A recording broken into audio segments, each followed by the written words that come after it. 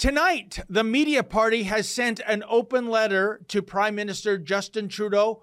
Folks, you are not going to believe the hypocrisy and the double standards that are found in that letter. It's Thursday, September 8th, 2022. I'm David Menzies, and this is the Ezra Levant Show. Shame on you, you censorious thug.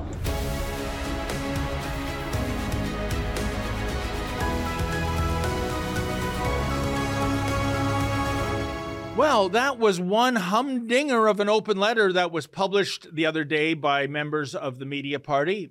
It's a joint letter, actually, signed by 48, count them, 48 media organizations and associations. It was sent to the Prime Minister, cabinet ministers, and other political leaders. And the letter, quote, demands action on the growing harassment and abuse of journalists in Canada, end quote.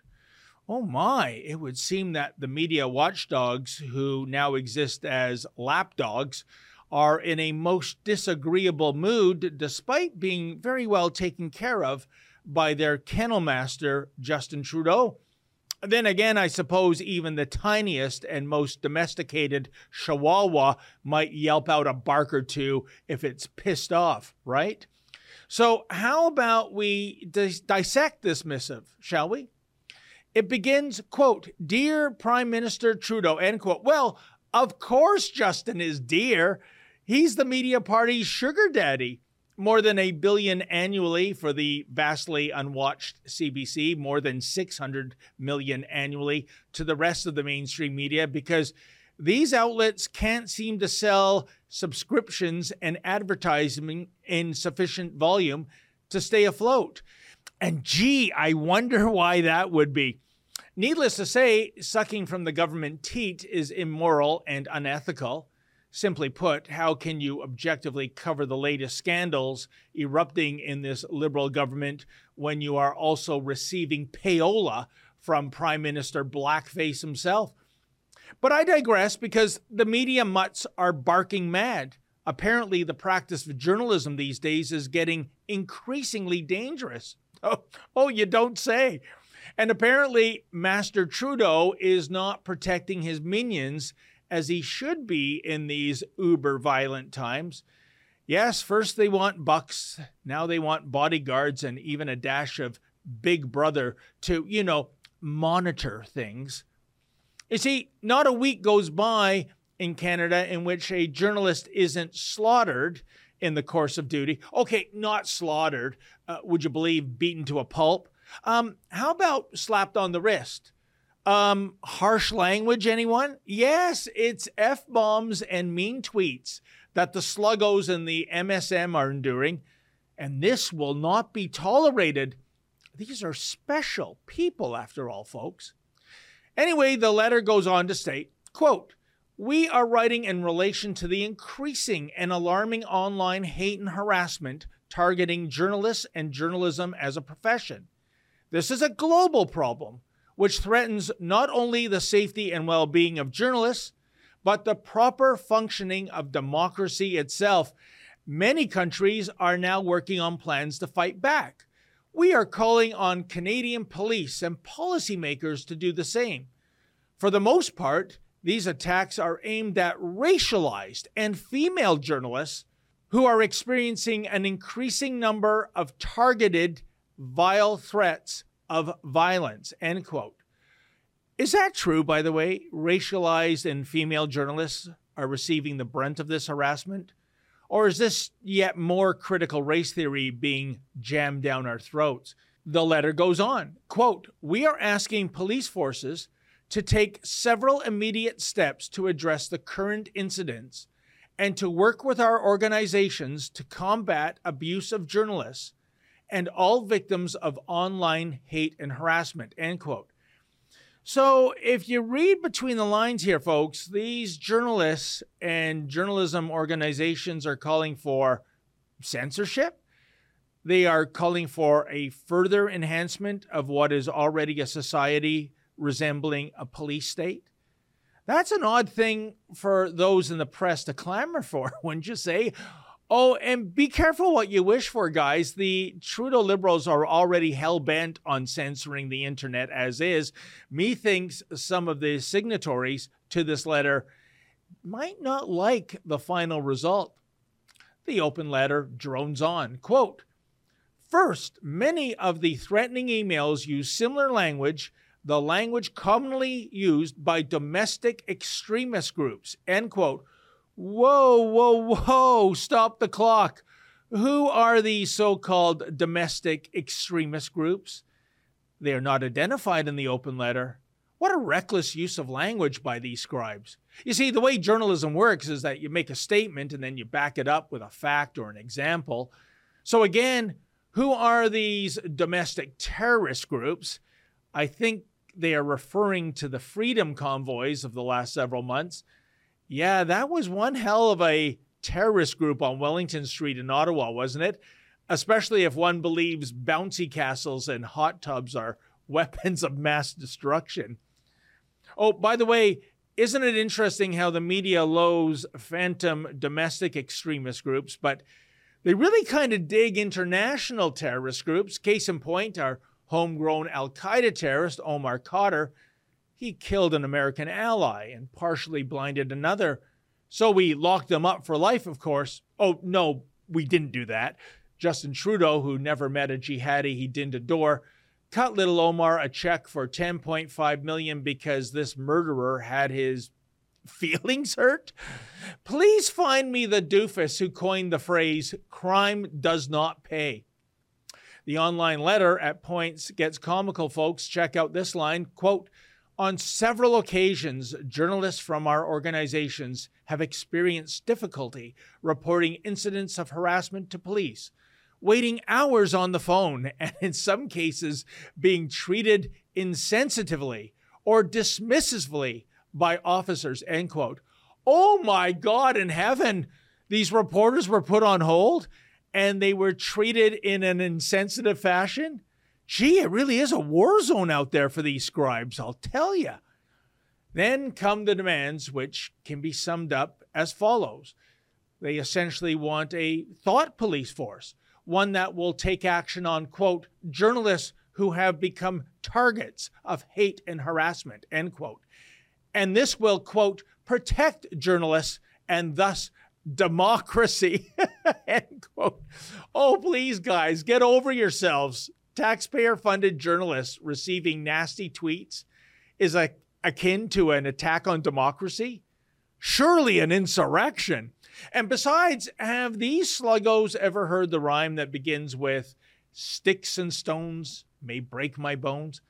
Aside from the usual suspects, such as the CBC and Torstar, the latter being more concerned with running its online casino other than publishing newspapers these days, well, there are notable signatories to this open letter. For example, there's Canadaland, which, despite its moniker, is not a theme park, although it can resemble a house of horrors at times, and the Canadian Association of Black Journalists.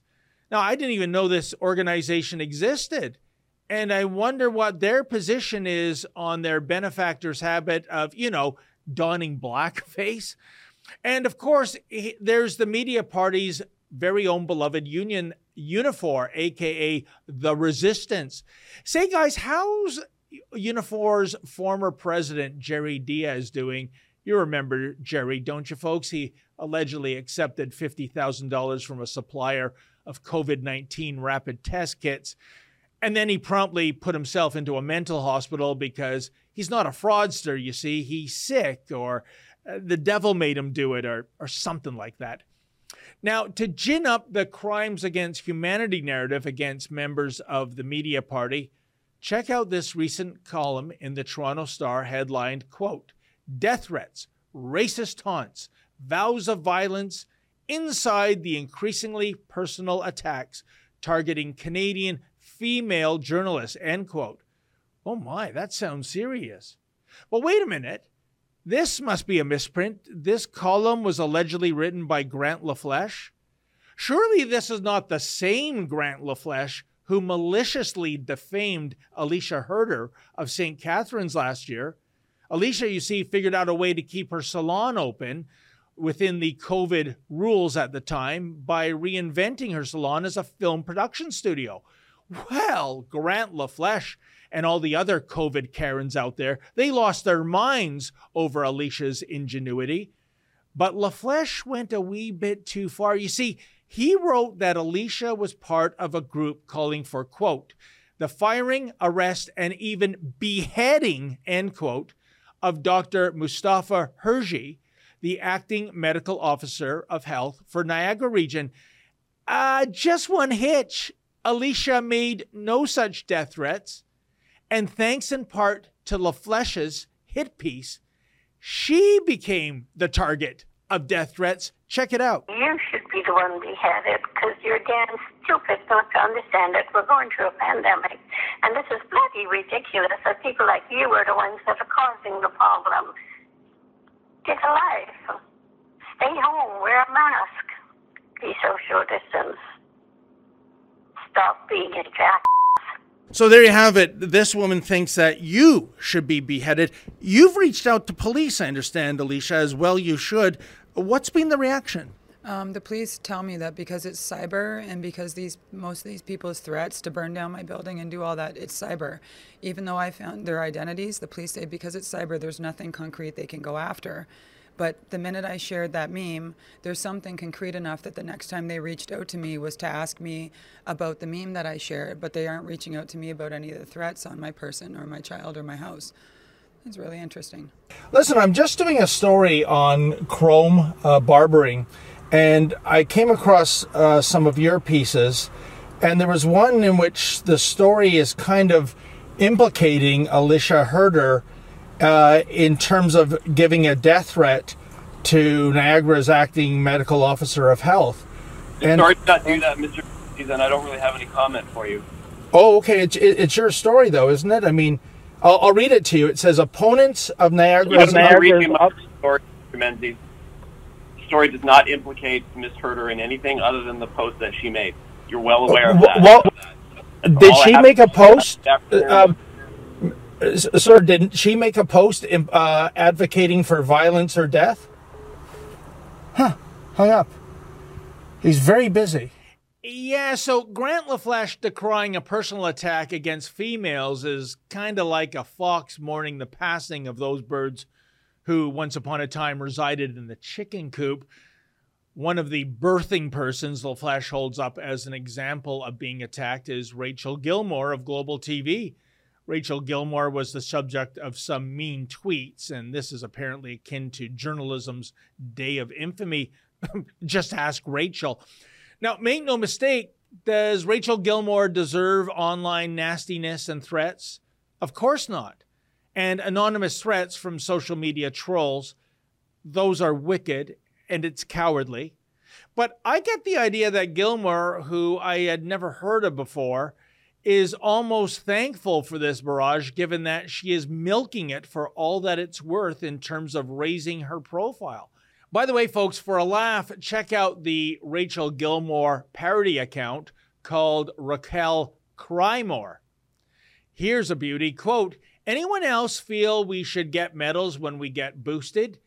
We are, after all, saving the people of the world when we do. So a little recognition would be great.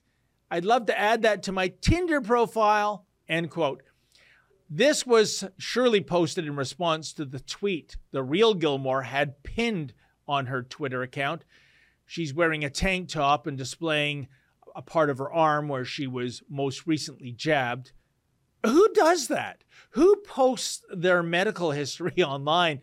What sort of vapid and vacuous person thinks that getting jabbed is some sort of an accomplishment?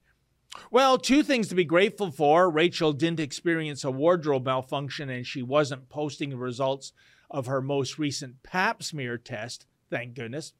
Oh, another thing to be thankful for, the parody of Rachel's medical virtue signaling. It seems to have done the trick when it comes to getting that dumbass tweet unpinned. But at the end of the day, despite the bluster of this drama queen supreme, she's never actually been physically harmed. As a reporter, she should know that social media It's not the real world. It is a biosphere of the bizarre. It is populated by trolls whose bark is worse than their bite. So can we move on from Rachel Gilmore's Day of Infamy already? Andy Warhol once said that everyone will be famous for 15 minutes. I think Rachel Gilmore is now at the 14-minute, 59-second mark of her fame. Hopefully she'll just go back to, tweeting photos of extreme weather as proof of climate change. Oh, by the way, I don't want to give you the wrong idea that there's no such thing as actual physical brute force violence being carried out against Canadian journalists, because there is. And yes, we have video evidence. I speak of my colleagues and yours truly. Over the years, we have been repeatedly physically assaulted simply for doing our jobs. How about what happened to my beloved colleague Sheila Gunn Reid at an Edmonton Women's March, no less, back in 2017? Check out how a worm of a man named Dion Buse sucker punched Sheila right in the face. Edwin Levin, fuck you. Okay, so wouldn't you say that it would be feminine? No, I'm just asking you a question. Do I seem unreasonable to you? Yes, you seem unreasonable. Because I seem really pleasant. Am I coming across as pleasant right now, Derek? Yeah, absolutely. We're just trying to have a conversation here. I'm trying to have a conversation with you. Go away.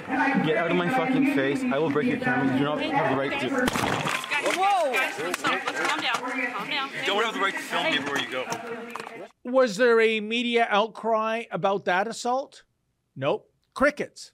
Actually, the CBC would later publish a glowing puff piece about Dion and his Edmonton guitar business. By the way, Dion Buse now goes by the name Dion James. Gee, I wonder why that is. But keep in mind, if you are in the market for a handcrafted guitar, you might want to steer clear of this guy's shop, given that he is a misogynist after all. And how about my colleague, Drea Humphrey? She was covering the Prime Minister visiting BC during last year's election campaign. Even though she was outside practicing journalism, she was somehow deemed to be a threat and was actually picked up by some Trudeau-hired goon and moved aside as if she were a little China doll. Check it out. You talked about Canada's last wrongs, the past things they haven't done right. When will you speak out about the 20 vandalized churches? They're burning churches and vandalizing them, and you're not calling it a hate crime. Here's the deal, folks. Law enforcement can't really get handsy with a person unless that person is under arrest. Another thing, did the signatories of the open letter freak out about this incident? Especially since they are so concerned about female and racialized journalists being attacked? Because it doesn't get more female and more racialized than Drea Humphrey, a black woman with Indigenous heritage.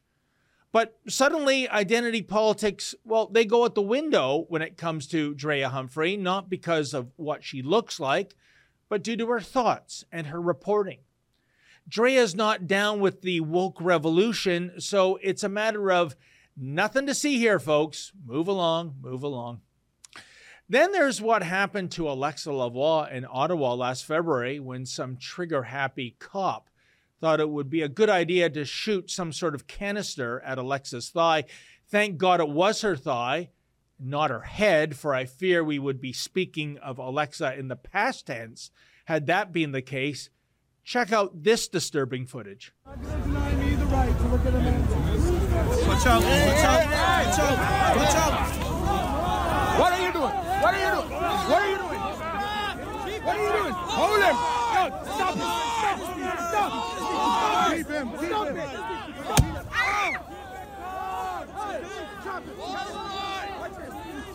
You just fired on protest! You just fired on protest! Oh! Hey girl, you alright? Got shot. Take care. Bring her out, come on. Bring her out.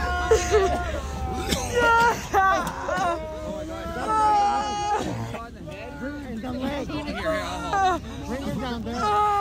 Now, the day after, I attended a press conference with Alexa at Ottawa Police Headquarters. I asked Acting Chief Bell what the status of the investigation was in terms of Alexa being shot. He pulled the Sergeant Schultz routine. I see nothing. I know nothing. Yeah, even though this story had gone viral the world over, Chief Ding Dong Bell had no knowledge of it. How's that possible? Oh, it gets worse. After the Q&A session concluded, the chief went on to praise the members of the mainstream media for their coverage of the Freedom Convoy, and he noted that police investigations had already been launched vis-a-vis the verbal abuse reporters received. Yeah, apparently some demonstrator called Evan Solomon a soy boy, and that hurt the feelings of Mr. Solomon. But a reporter being shot? Well, that's not really a crime. It's a bit of a nothing burger because I guess Alexa Lavoie is not a state-approved and state-funded journalist. And of course, no outcry from the 48 signatories of that open letter on this particular file. Finally, not to go all Rachel Gilmore on you, but I have assembled a highlight reel, or rather a low-light reel. It regards the various attacks on yours truly. Not Twitter attacks, mind you, but old-school physical attacks. Let's start things off with a bottle to the head in Kingston. Pardon me? What are you doing back here? We're on a public street, ma'am. What are you doing here? Why are you here creeping on our protest? We don't want you here. We ran you off before from the park. We will do it again. Yeah, you were physically violent, so... No one was physically violent with you. No one touched you. Don't... Get out of here. It's a public park. Come on. Whoa. Let's move over. Oh, you're a tough guy behind that mask, aren't you? Get out. Oh, and you too. No one was physically violent with you. No one touched you. Unbelievable. Now, folks, they say Hogtown is going to the dogs under the testosterone challenge Mayor Tory these days. We have evidence that that is indeed true. Please move. Move. I don't like myself being filmed. You don't have the right to actually smash that camera. Hey, right now. I wouldn't do that. I have the right to smash that. Hey. By law, don't do that. By law, I have the right to smash that. You have the right to smash that camera. Yeah, by law? Yeah, by law. You know I have. Hey. Smash that camera. What law are you quoting?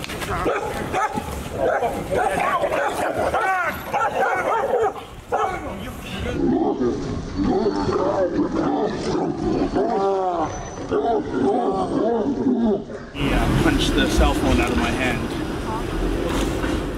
Then there was my encounter with the trans grifter known as Jonathan Jessica Yaniv Simpson and its mother. Here's some footage of just one of the 5 blows delivered to my head and shoulders via a steel cane. You're not going to go close to it. Look. I'm not. Hey. You're not going to go close. Don't you touch me. Going to go. Don't you touch me. You're not going to go close to it.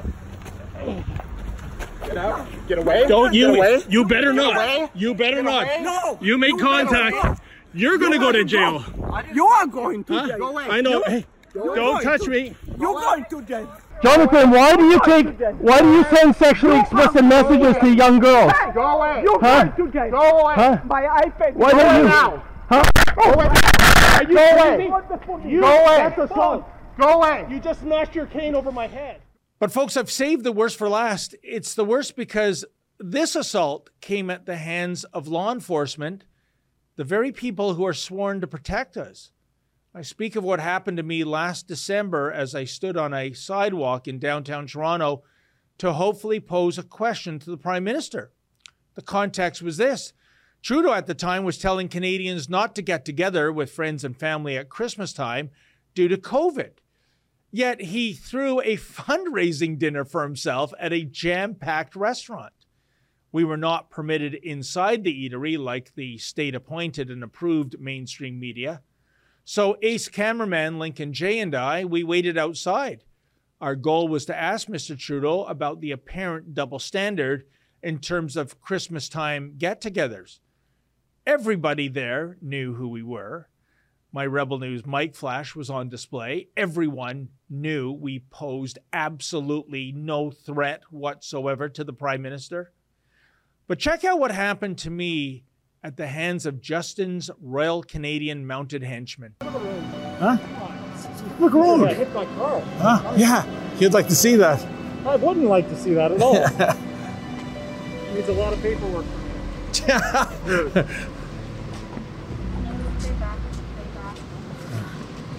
Seriously? What are you doing? Get off me. Hey, I can... Hey, this is assault. Move. I'm on a side... What is this? I'm on a sidewalk. I am on a side... What is this? You cannot touch me. No rushing over. Hey! Are you kidding? Are you kidding? Let go of me. What is this? You can't. Am I under arrest? Am I under arrest? You know, folks, I received the 3 C's thanks to that assault that night. Cuts, a concussion, and COVID. No, I do not exaggerate, because a few days later, after years of not claiming a single sick day here at Rebel News, I was diagnosed with the coronavirus. And that's because it turned out that half of these pigs, that's right, I called them pigs, were COVID positive. And where was the outcry by Journalism Incorporated? Where was the open letter denouncing this behavior? Oh, actually, quite the opposite occurred. Most of the mainstream media avoided this story, but some were actually gleeful about the physical assault. Let me present an excerpt of Ezra Levant's superb monologue from December 19th. It's shocking, actually. Okay, so forget the smears by that editor who, frankly, I've never heard of. Put aside the smears, she actually did say that it looked bloody awful. But not David Akin. He was trying to turn her around on this. He said, Google David Menzies and arrest. This is how he pays his bills. What? So David Akin is saying that David Menzies wanted this for profit? That this is what David Menzies does for money? That David Menzies expected this, wanted this, planned this, provoked this? And by the way, David Akin is still suggesting that David Menzies was arrested. Menzies was not arrested. He was mugged by the police, not arrested by them, not charged by them. I'll show you another tweet here. Another journalist, Alan Fryer, chimed in and said to David Akin, shouldn't matter, David. This should not happen in Canada. So Alan Fryer is saying it doesn't matter what David Menzies was going to ask. But Akin doubles down. He says, like I said, I'm curious. The only journalist, in scare quotes, I've seen treated this way in 20 years of covering political leaders is Menzies. It's his shtick. Fundraising theater. He gets arrested all the time. Well, I say again that he wasn't arrested last night, and a better journalist would have known that than David Akin. Now, to tell you the truth, folks, those David Akin tweets I found hurtful to me. That's because 10 years ago, David and I worked at Sun News together. I was frequently a guest on his show. We were colleagues. Indeed, I would consider him to be a friend. But to defame me this way, to put journalist in scare quotes, as if to suggest that I'm not a journalist, despite having a degree in journalism and working for almost 4 decades straight as a journalist? What's the deal with that? And another thing, if I was a frequent guest on David's Sun News show back in the day, and he thought I wasn't a journalist, then why the hell was I a guest on those shows all those times in the first place? Doesn't make sense. But that's the thing, isn't it? Sun News did not receive government funding. Oh, on the contrary, the network was denied a license by the CRTC that would have allowed it to continue broadcasting. Not the right ideology, you see, so the government, in a sense, killed it. But David Akin landed at Global News, which is now a recipient of filthy lucre, courtesy of the Justin Trudeau Liberals. Tell me, folks, would you throw a colleague, would you throw a friend under the bus as a way of virtue signaling to your sugar daddy? Because that's exactly what David Akin did. Doesn't make me mad. It kind of makes me sad. Bottom line, forgive me if I take that open letter by the mainstream media types with a shovelful of salt, because it all boils down to this, folks. If you hurt the feelings of a government-funded, left-of-center media party journalist via nasty name-calling, either online or in the field, that is unforgivable, and violators must be punished. However, should a right-of-center independent journalist get physically assaulted, well, keep up the good work. I simply cannot believe what's happened to my profession.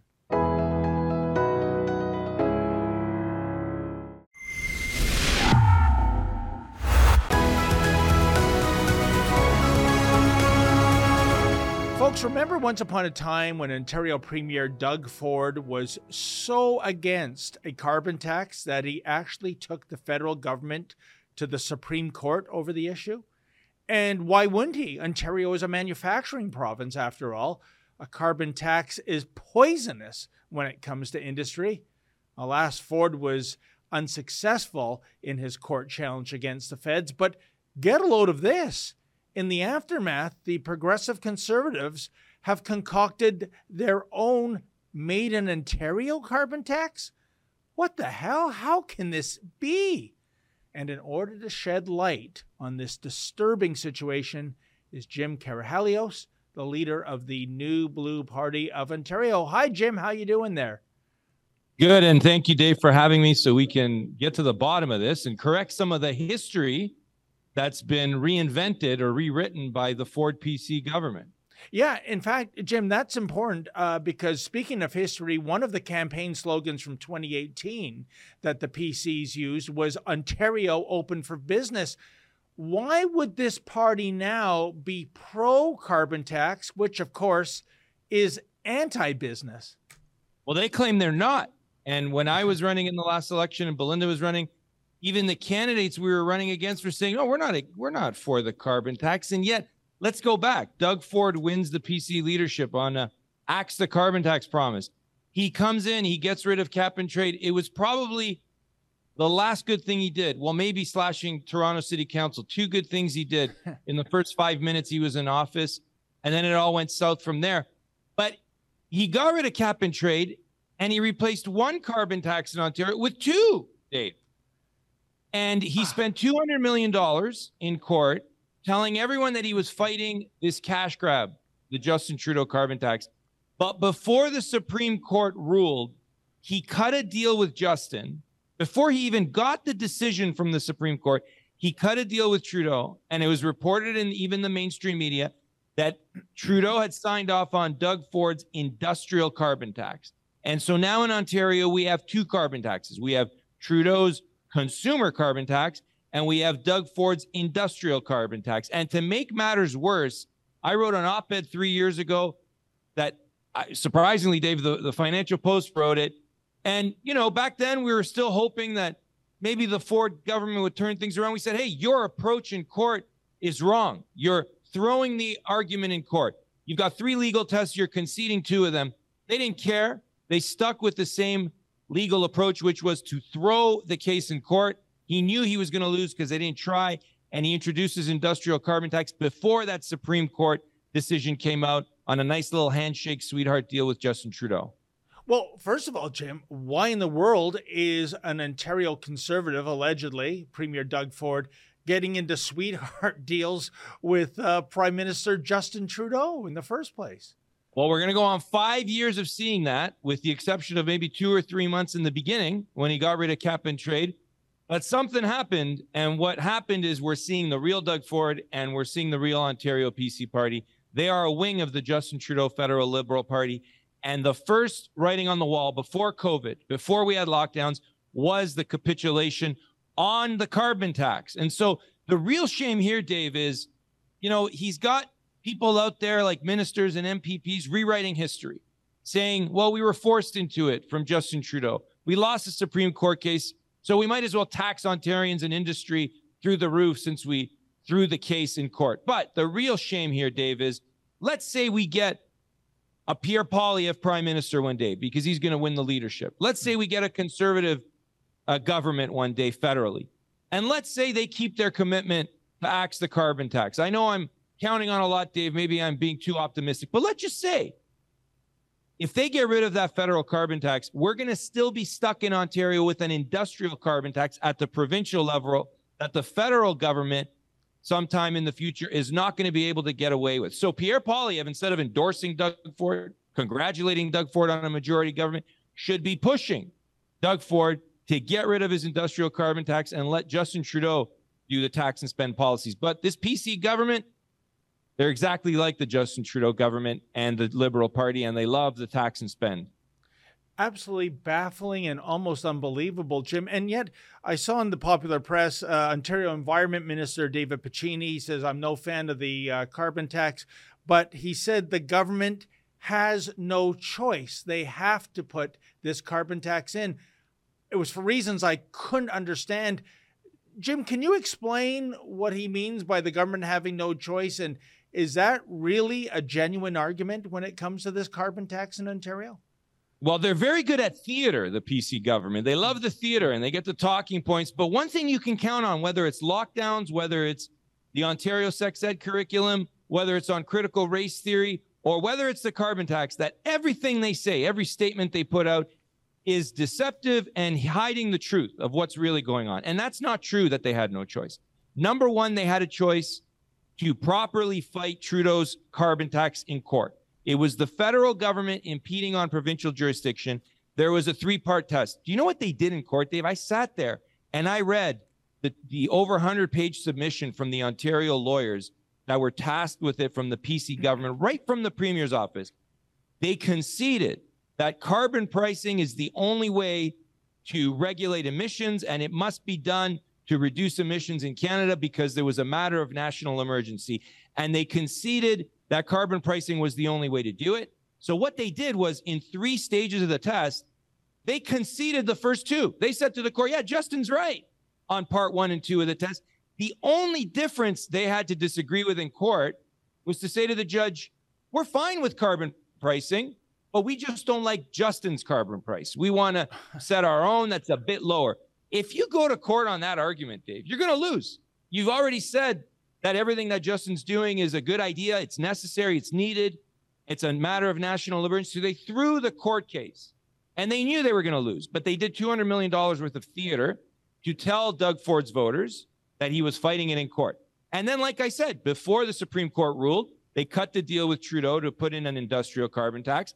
And then even after the Supreme Court ruled and they threw the case, he still has a choice. He could say no to Trudeau. We are not putting an industrial carbon tax in Ontario.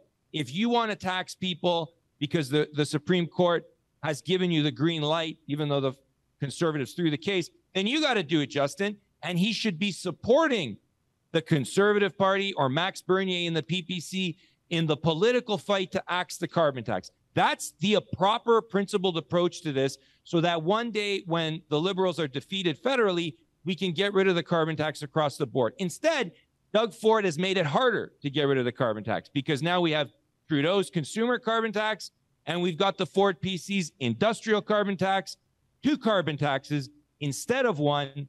And if we ever get rid of it at the federal level, we'll need a provincial government to get rid of it at the provincial level. He's made it worse, Dave.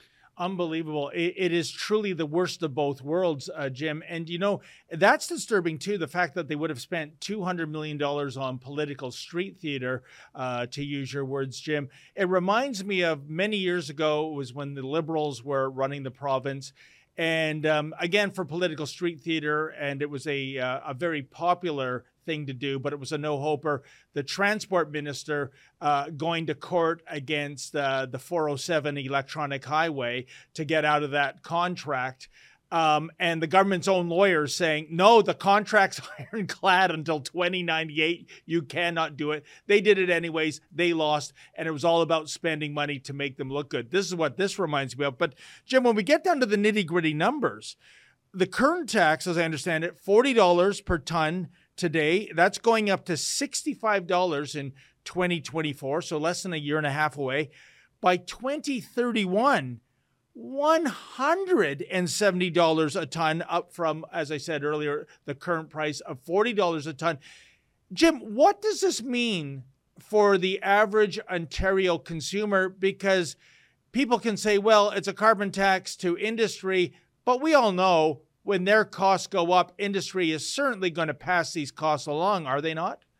Well, industry, that's exactly right, Dave. Industry doesn't care. It's not like they're making industry pay for it with no impact on the consumer. The guys in the C-suite are just going to pass the tax down to the consumer, raise their prices. We see it at the gas pumps, and we're going to see it in other prices.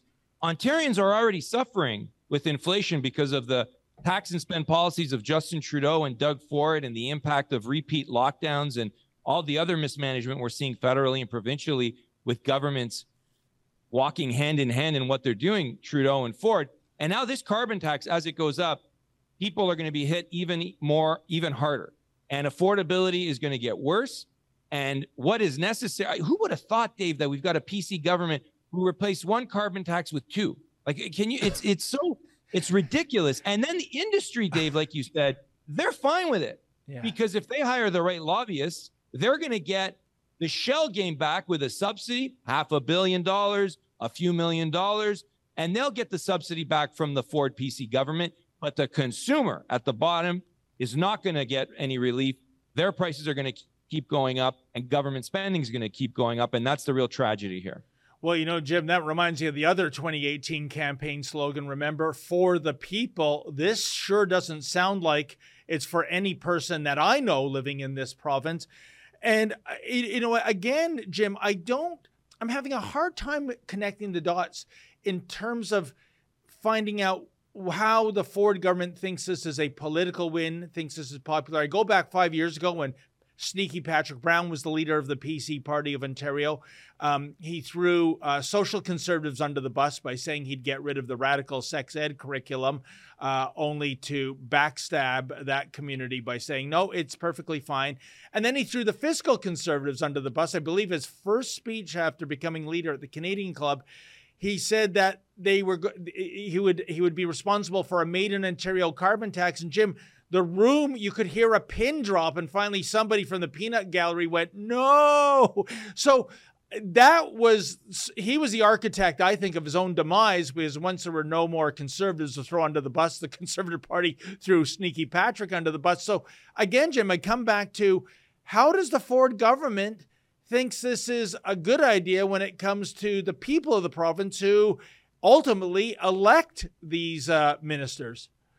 So what we're seeing with what you just described, because after Patrick Brown made that announcement, I started the Axe the Carbon Tax campaign. Doug Ford campaigned on that for leader. Pierre Poilievre's campaigning on that and trying to bridge off of it, running for federal leader. But what we've seen with the Ontario PC Party is, at its core, they can't shake their liberal values and their love for Justin Trudeau. They can't. So what they've done with Doug Ford is, let's just change the rhetoric. Let's lie. Let's tell people that we're against the carbon tax. We've got no other choice. We're just powerless. All we are is the government. All I am is the Premier of Ontario. And they've been running on that script for just over 4 years.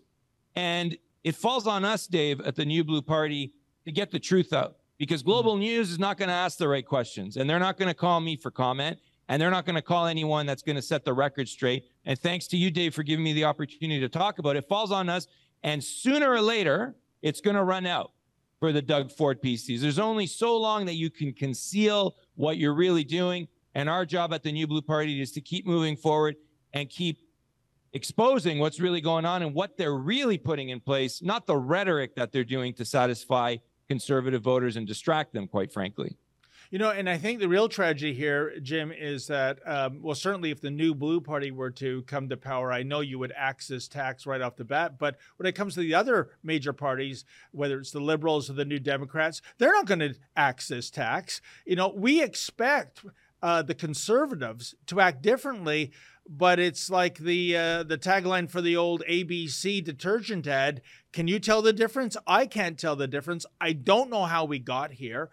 It's very disturbing. And, you know, it reminds me of the lyric from the famous Who song, Jim, meet the new boss, same as the old boss. Jim, last word goes to you. Well, there was hope with the PCs. And even those that thought, you know, they're not very good on social issues, they don't really have a backbone, but fiscally, they're going to take care of business. And Doug Ford kept campaigning on axe the carbon tax for leader. He did it in 2018 in the general election, and he got more votes than any other party in premier in Ontario's history, 2.3 million votes. And it was largely on the back of that axe the carbon tax promise, the campaign that we led, and the PCs tried to destroy me and my family in court.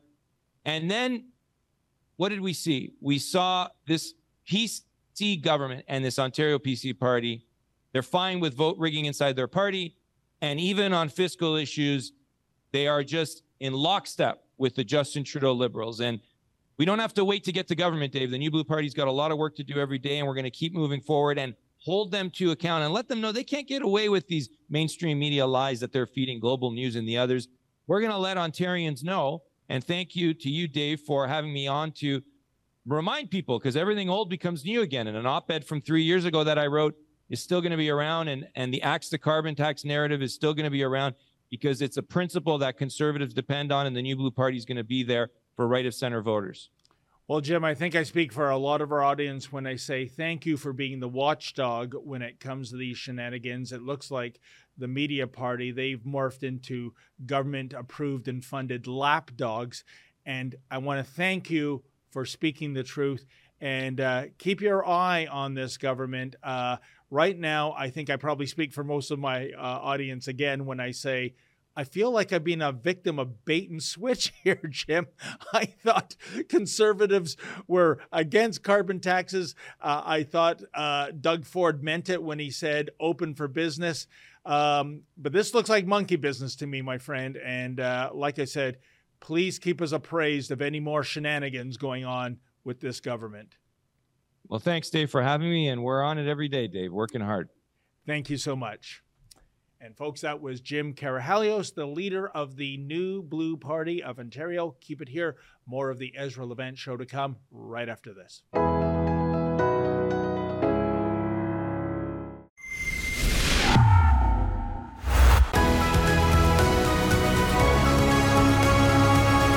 Well, folks, lots of feedback regarding Ezra's monologue last night on Europe going into energy conservation mode, aka rationing, because, well, Russia's not going to play ball when the gales of November come early. F. Torres 59 writes, I very much doubt the Queen of the EU will follow these mandates. Well, that is the thing. It's always one law for thee, one law for me when you are an elitist, be it Patrick Brown in the Kingdom of Brampton or Klaus Schwab over at the World Economic Forum. They always make sure they are well taken care of when the rest of us are not. Camcom writes, have the power and communications companies cut their services off first? That's interesting. If you're talking about mainstream media, I think that is one so-called luxury we can get along with just fine without. In fact, it might even improve many people's lives. Canadian Rumble Guy writes, to make a long story short, they want us living in caves and eating bugs. That's the future they want. You know, it does seem that way, doesn't it? I mean, they want to transform, it would appear, the first world into the third world, instead of lifting up the third world to first world standards. And for all those people in Europe who laughed at Donald Trump years ago when he warned them, don't be dependent on Russian energy, well, who's laughing now? Well, that wraps up tonight's edition of the Ezra Levant Show. Thank you so much for tuning in. I believe my colleague Sheila Gunn-Reid, she'll be hosting for Ezra tomorrow. In the meantime, have a good night, and as always, stay sane. All right, Jason. So for people who are not familiar with yourself or even your party, let us know a little bit about what the BC Libertarians stand for. That's a good question. The frequent answer to what's a libertarian? Are you liberals? The answer is actually libertarians are the original liberals. They're classic liberals. But a libertarian stands for the Charter of Rights and Freedoms. This is it. We stand for everything that the Charter stands for, guaranteed by the Supreme Court of Canada. We stand for your free, uncoerced choice. And we stand for the principle of non-aggression, meaning it's my body, my choice. You cannot force me to make a decision against my will. That seems to have worked well throughout history, and it's gone poorly when that principle has been broken. Well, we've seen it broken many times over the last 2 years. So how does what your party stands for translate into why you decided to run in this by-election? I chose to run in this by-election because in 2020, I saw that unprecedented restrictions would lead to unprecedented harm. And I was concerned that the restrictions would lead to more harm than good. How'd I do? Unfortunately, I don't take any joy or any pride in that, and I wish that I was wrong. In 2020, I called for an evidence-based return to normal. Here we are today in 2022, 2.5 years after 2 weeks to flatten the curve, and our government has made the decision to impose orders and mandates that have led to the very thing that they were trying to prevent: hospital overwhelm. We have hospitals that are absolutely in a state of chaos at the moment. We have rising hospital wait times. We have ambulances. People are waiting I just talked to a lady right now. She said she waited 5 hours. I read a story the other day that people are waiting 12 hours. Sometimes the ambulance isn't even coming to pick them up. So we have this hospital overwhelm, increasing wait times. We have babies dying. A recent story out in Barrie, a baby just died waiting. So you're absolutely right. What would you be able to do as a voice if you were elected in these areas? Well, two things that myself and the BC Libertarians stand for. One, we are calling for an immediate reconsideration of the health worker injection mandate, because one of the main reasons why there is an understaffing at the hospitals and hospital worker burnout is because our province has made the decision to fire the people they've previously lauded as heroes, our frontline workers. So we are calling to rehire our heroes. That's a slogan I chose from one of the parties, one of the other advocacy groups. So that's what we're calling for. Let our health workers go back to work and get to the job of caring for people in our community, particularly in my community, all communities, because we have an elderly community in South Surrey. They need that care. Please let our healthcare workers go back to work, please. Secondly, we want to put an end to the BC healthcare monopoly.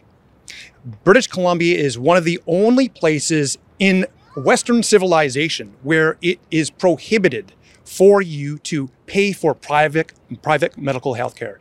We believe that you should have a free choice. You should have a choice to pick between public health care and private, whether or not you pay out of your pocket or whether you choose medical or you have private medical insurance.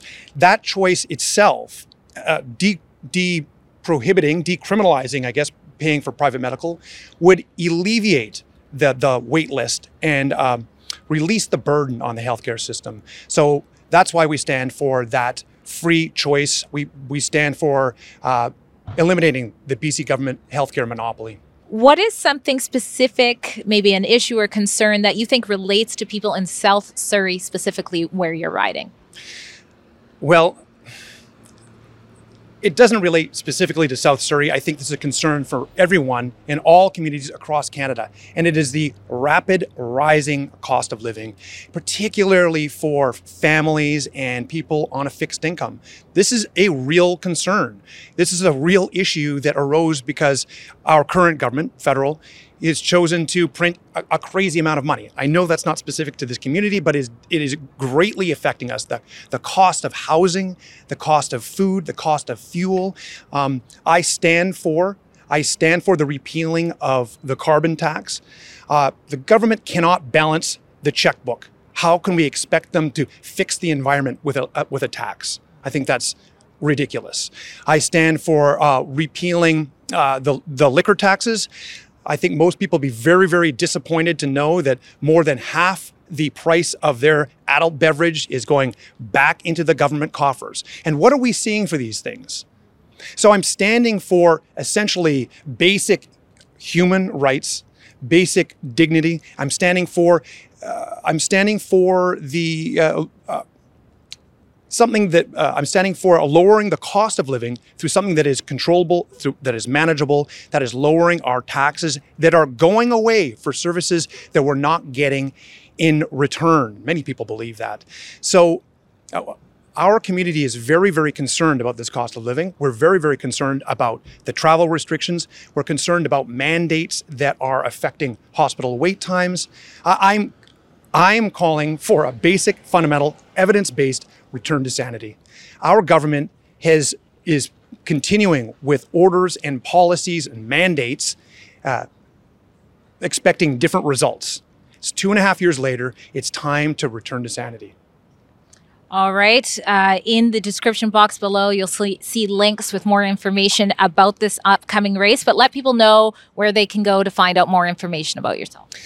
Well, you can go to libertarian.bc.ca. There's a by-election page where you can read more about me, read more about the platform. Please connect with me. Send me a message. I would like to know your concerns. If you live in South Surrey, connect with me. I want to know what your top concern is. I want to know what I can do to help you in this community. Drea Humphrey for Rebel News and Jason Bax.